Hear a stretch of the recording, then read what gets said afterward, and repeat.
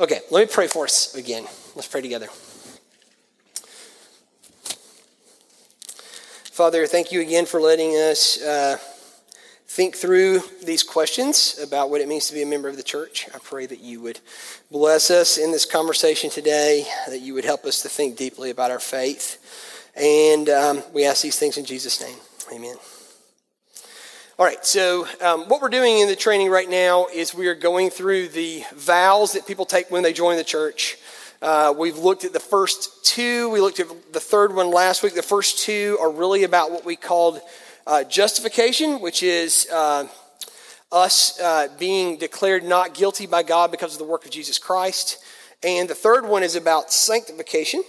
I'm going to draw on the board a little bit more with you in just a minute, but I want to read the third vow one more time as we start today, and we're going to kind of get into the nuts and bolts of it because it is the one that people get most confused, and they will either take this vow and say and run to a position of earning their relationship with Jesus, or they'll take this vow and run to the position of this is optional.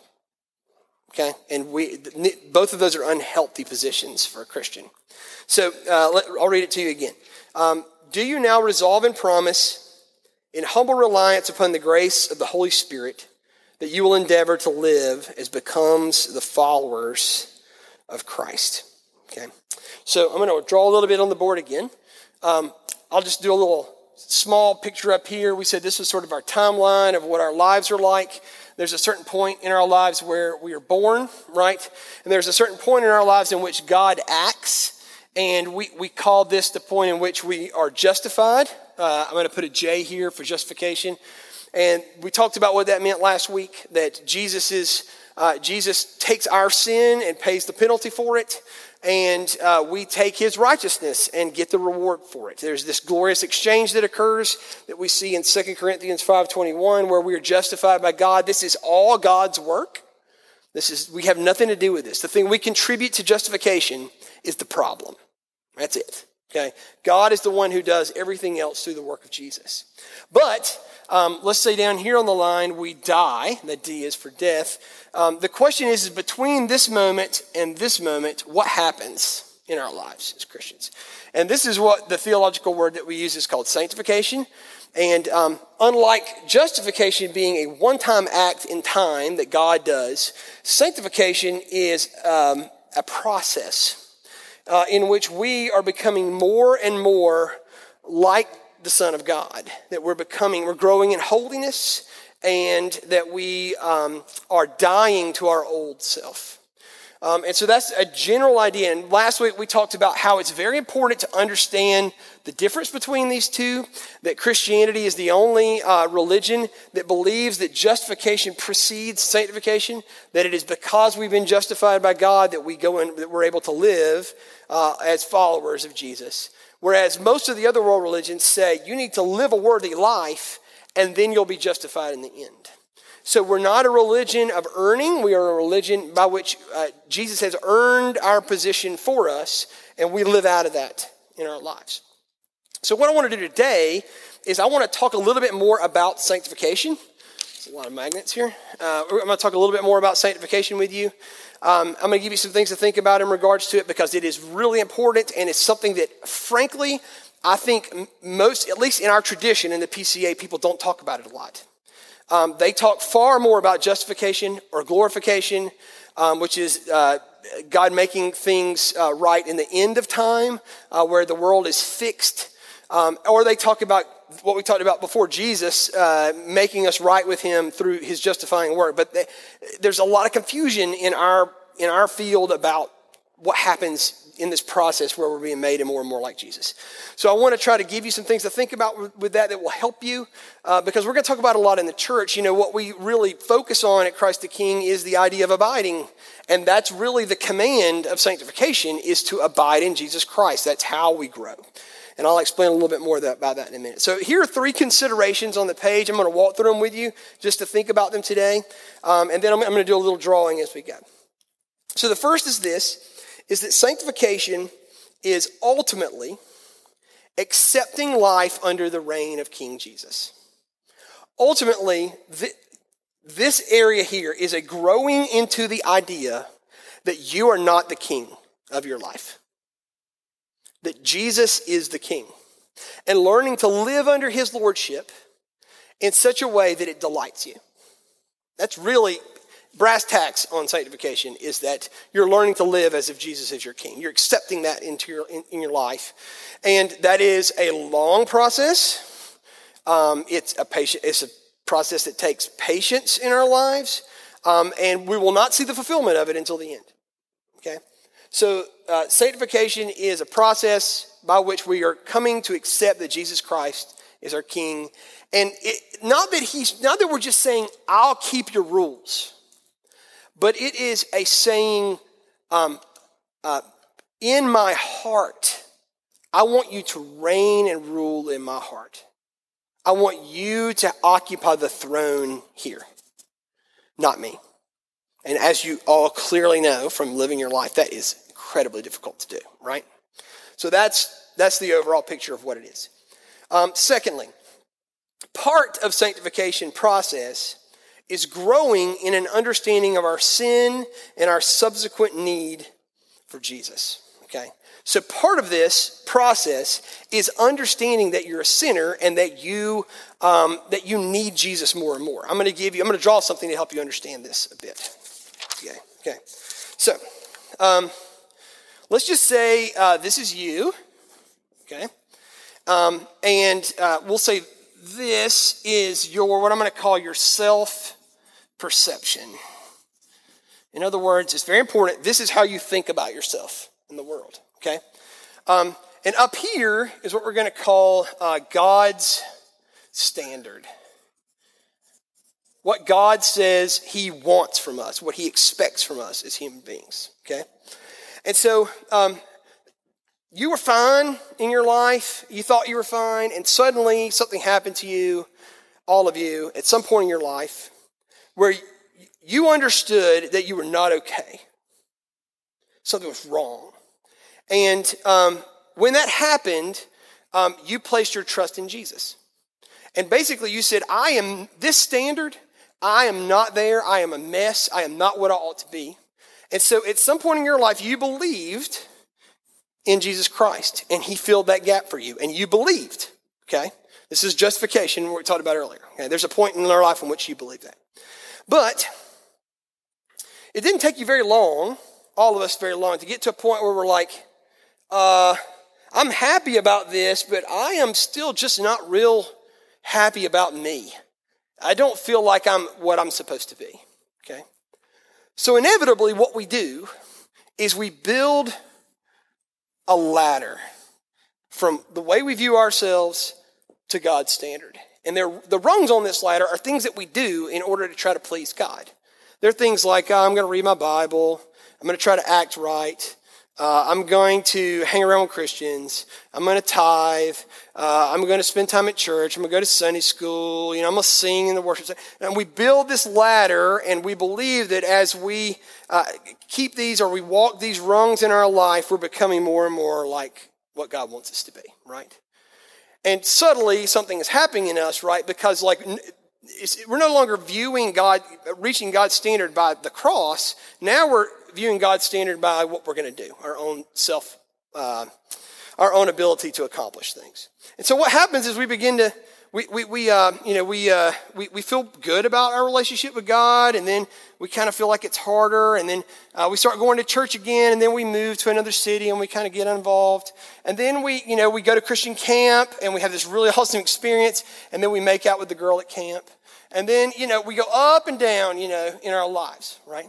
And we're always trying to move toward getting up here. And what happens as we do this? Once we get up here, we feel really good about ourselves.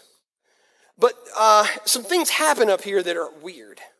One is that when we get up here, we start seeing these differences with each other. Like suddenly I feel like I'm not going to drink anymore, and that makes me really, God's impressed with that. And then some of us think, I'm going to drink more now because God's fine with that. I begin to feel good about it, We begin to see these differences in our lives. And what happens is because we feel like we're closer to what God wants us to be here, we start looking down on other people who aren't that way, right? And not only that, but like as this is happening, like the cross, our dependence on Jesus and what he's done for us is getting smaller as we go, right? So that by the time we get here, two things are happening. One is that we really aren't loving other people. We're sort of looking down on them because we think we've made it. And two, we're really not loving God as much because we don't think we need him. And so it doesn't take long to look at that and go, I don't think that's what sanctification is. I don't think that's what it means for us to become holier, right? I don't think that's what we're getting at. So instead of thinking about sanctification this way, I think the better way to think of it is that what happens is actually it looks more like this. Where over time, in this beginning time, we really felt like Jesus met our needs and he accomplished what we couldn't accomplish in our life. And I'm so thankful for him because he forgave me of my sins. But it doesn't take you very long to say, I'm more sinful than I thought I was. I can remember when I first became a Christian, and the things that really mattered to me were things like, I'm going to hang around with different people. I'm going to stop cussing as much, right? That's one of them. But it doesn't take you long before you realize, cussing is not really that big of a deal. The bigger deal is that there's this person that I absolutely hate and I don't want to forgive them, right? Or I just seem to have absolutely no control of myself sexually, And we begin to see, as we go, our hearts, we see the darkness of our hearts the more as we grow as a Christian. We see more and more of our sin. We see more and more. And what happens is that as those things happen and we see more and more of who we are as we descend in this way, is that we don't look down on people. We actually look them eye to eye and we say, I'm not too different from you, right? I'm a screw up just like you are. I'm a mess just like you. And we're able to actually help people and minister to them and have good conversation as opposed to looking down on them. But the other thing that's happening is that as this is going on in your life, the cross, like your need for Jesus is growing all the time. You're seeing more and more of what Jesus has done for you and less of whereas here, you're seeing more and more of a need to better yourself in order to approach God. Here, some people may say, well, is this, Buck, are you just saying that I'm going to learn to hate myself? That I'm just feeling worse and worse about myself? And I don't think that's what happens at all. I think what happens is that you just think of yourself less.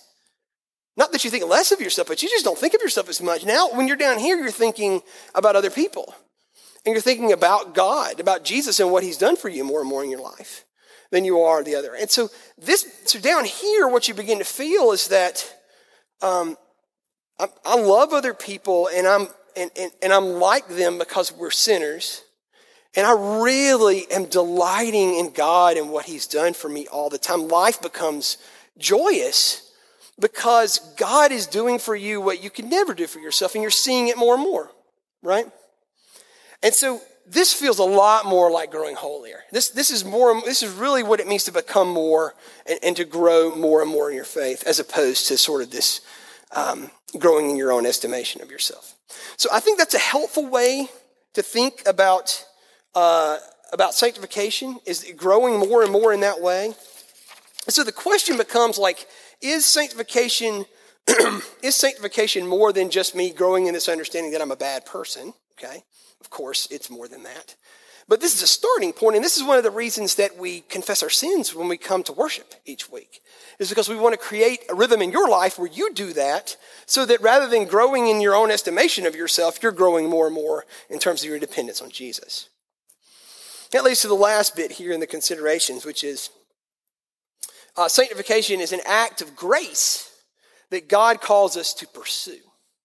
So all of this, on the other side of heaven, all of this is God's work in you. God is doing this by the power of his Spirit. But you and me are supposed to pursue it. We're supposed to put ourselves in what I'm going to call places of grace. You'll hear me use that language a lot. They're basically God saying this. If God said to you, meet me in the library every day at 2 o'clock, and I'll make you like my son Jesus. It may be painful, but I'm going to make you like him if you meet me in the library at 3 o'clock. Would you go? And I hope the answer is yes, that I would pursue that, right? But would your going be the thing that's making you like Jesus? No. God is the one who's doing that. But you have to put yourself in a position for it to happen. And really, that's the picture of growing in grace in the scriptures, is God has given all these places. And he says, if you come here and you meet me here, I will make you more like my son. I'll change you. But you got to put yourself in the position to do that. Sometimes God will change us despite that. That's the shortcut, right? We don't want to have to go to those places of grace. That shortcut is called suffering, and we'll talk about that at another time. But the normal way that God works is for us to put ourselves in these positions. One of them is worship, right? That's a clear way that we put ourselves in the path of grace in our lives. Others are more individualistic, things like fasting and prayer and Bible intake and those sort of things. The Lord's Supper is one. Serving God is one. Fellowship is one. There are lots of places that God has basically said, if you come and meet me here, I'll change you. I'll be at work in your life. And so we're going to talk a lot about that idea of abiding, put ourselves in that position to do that. So here's some implications to think about, and then I'm going to let you pray for a few minutes. Implication number one, we are called Christ the King because we want to persuade the world that life is best when Jesus is our King. Okay? This rule is not a forced means of behavior change. In other words, we're not saying you should follow Jesus and get your act together. What we want to do is to people to follow Jesus as a delight and a desire because they see how good it is, what true life is like under his reign and rule. Second, confession of sin will always be a substantive part of our life here at the church. Confession is modeled and practiced in our weekly worship, but our hope is that it will become a moment-by-moment practice for you in all of your life. Okay, it's like, was it Luther that said all of life is repentance? Was it Luther that said that? Am I wrong? Yeah. All of life is repentance. That is the Christian life is a continual turning away from our old self to the new. A continual turning away from our own sin to what God would have for us. And then lastly, last implication, is that as a church, we will always seek to encourage and provide ways for our community to abide. We want people to connect with Jesus. We want people to both together corporately and individually to practice the faith. In other words, practice putting ourselves in these places where God will show us grace. And Christ the King hopes to provide a variety of avenues and accountability for abiding, believing that true change only comes through connection with God. That's the approach, connection with God. Okay. So that's just a little bit for you to think about sanctification. I hope that this has helped you a little bit. I'd be glad to answer any questions for a few minutes before we pray, if you have any. Any questions? Let me pray for us, and then I'm going to let you guys get together and pray. I gave you two suggestions here. One, that we would delight in God reigning and ruling in our hearts. And secondly, that our family will be known for the practice of abiding. We'll keep talking about that as the days go on. Let me pray for us. Father, we are grateful for this community. We pray that you will continue to shape us as we connect with you. We pray that, like, even now as we get together and pray, that it would be an encouragement to be with other people in other places of life, dealing with different circumstances, and that they would encourage us to be near you. And we pray these things in Jesus' name. Amen. Okay, take a few moments now, divide up, and pray together.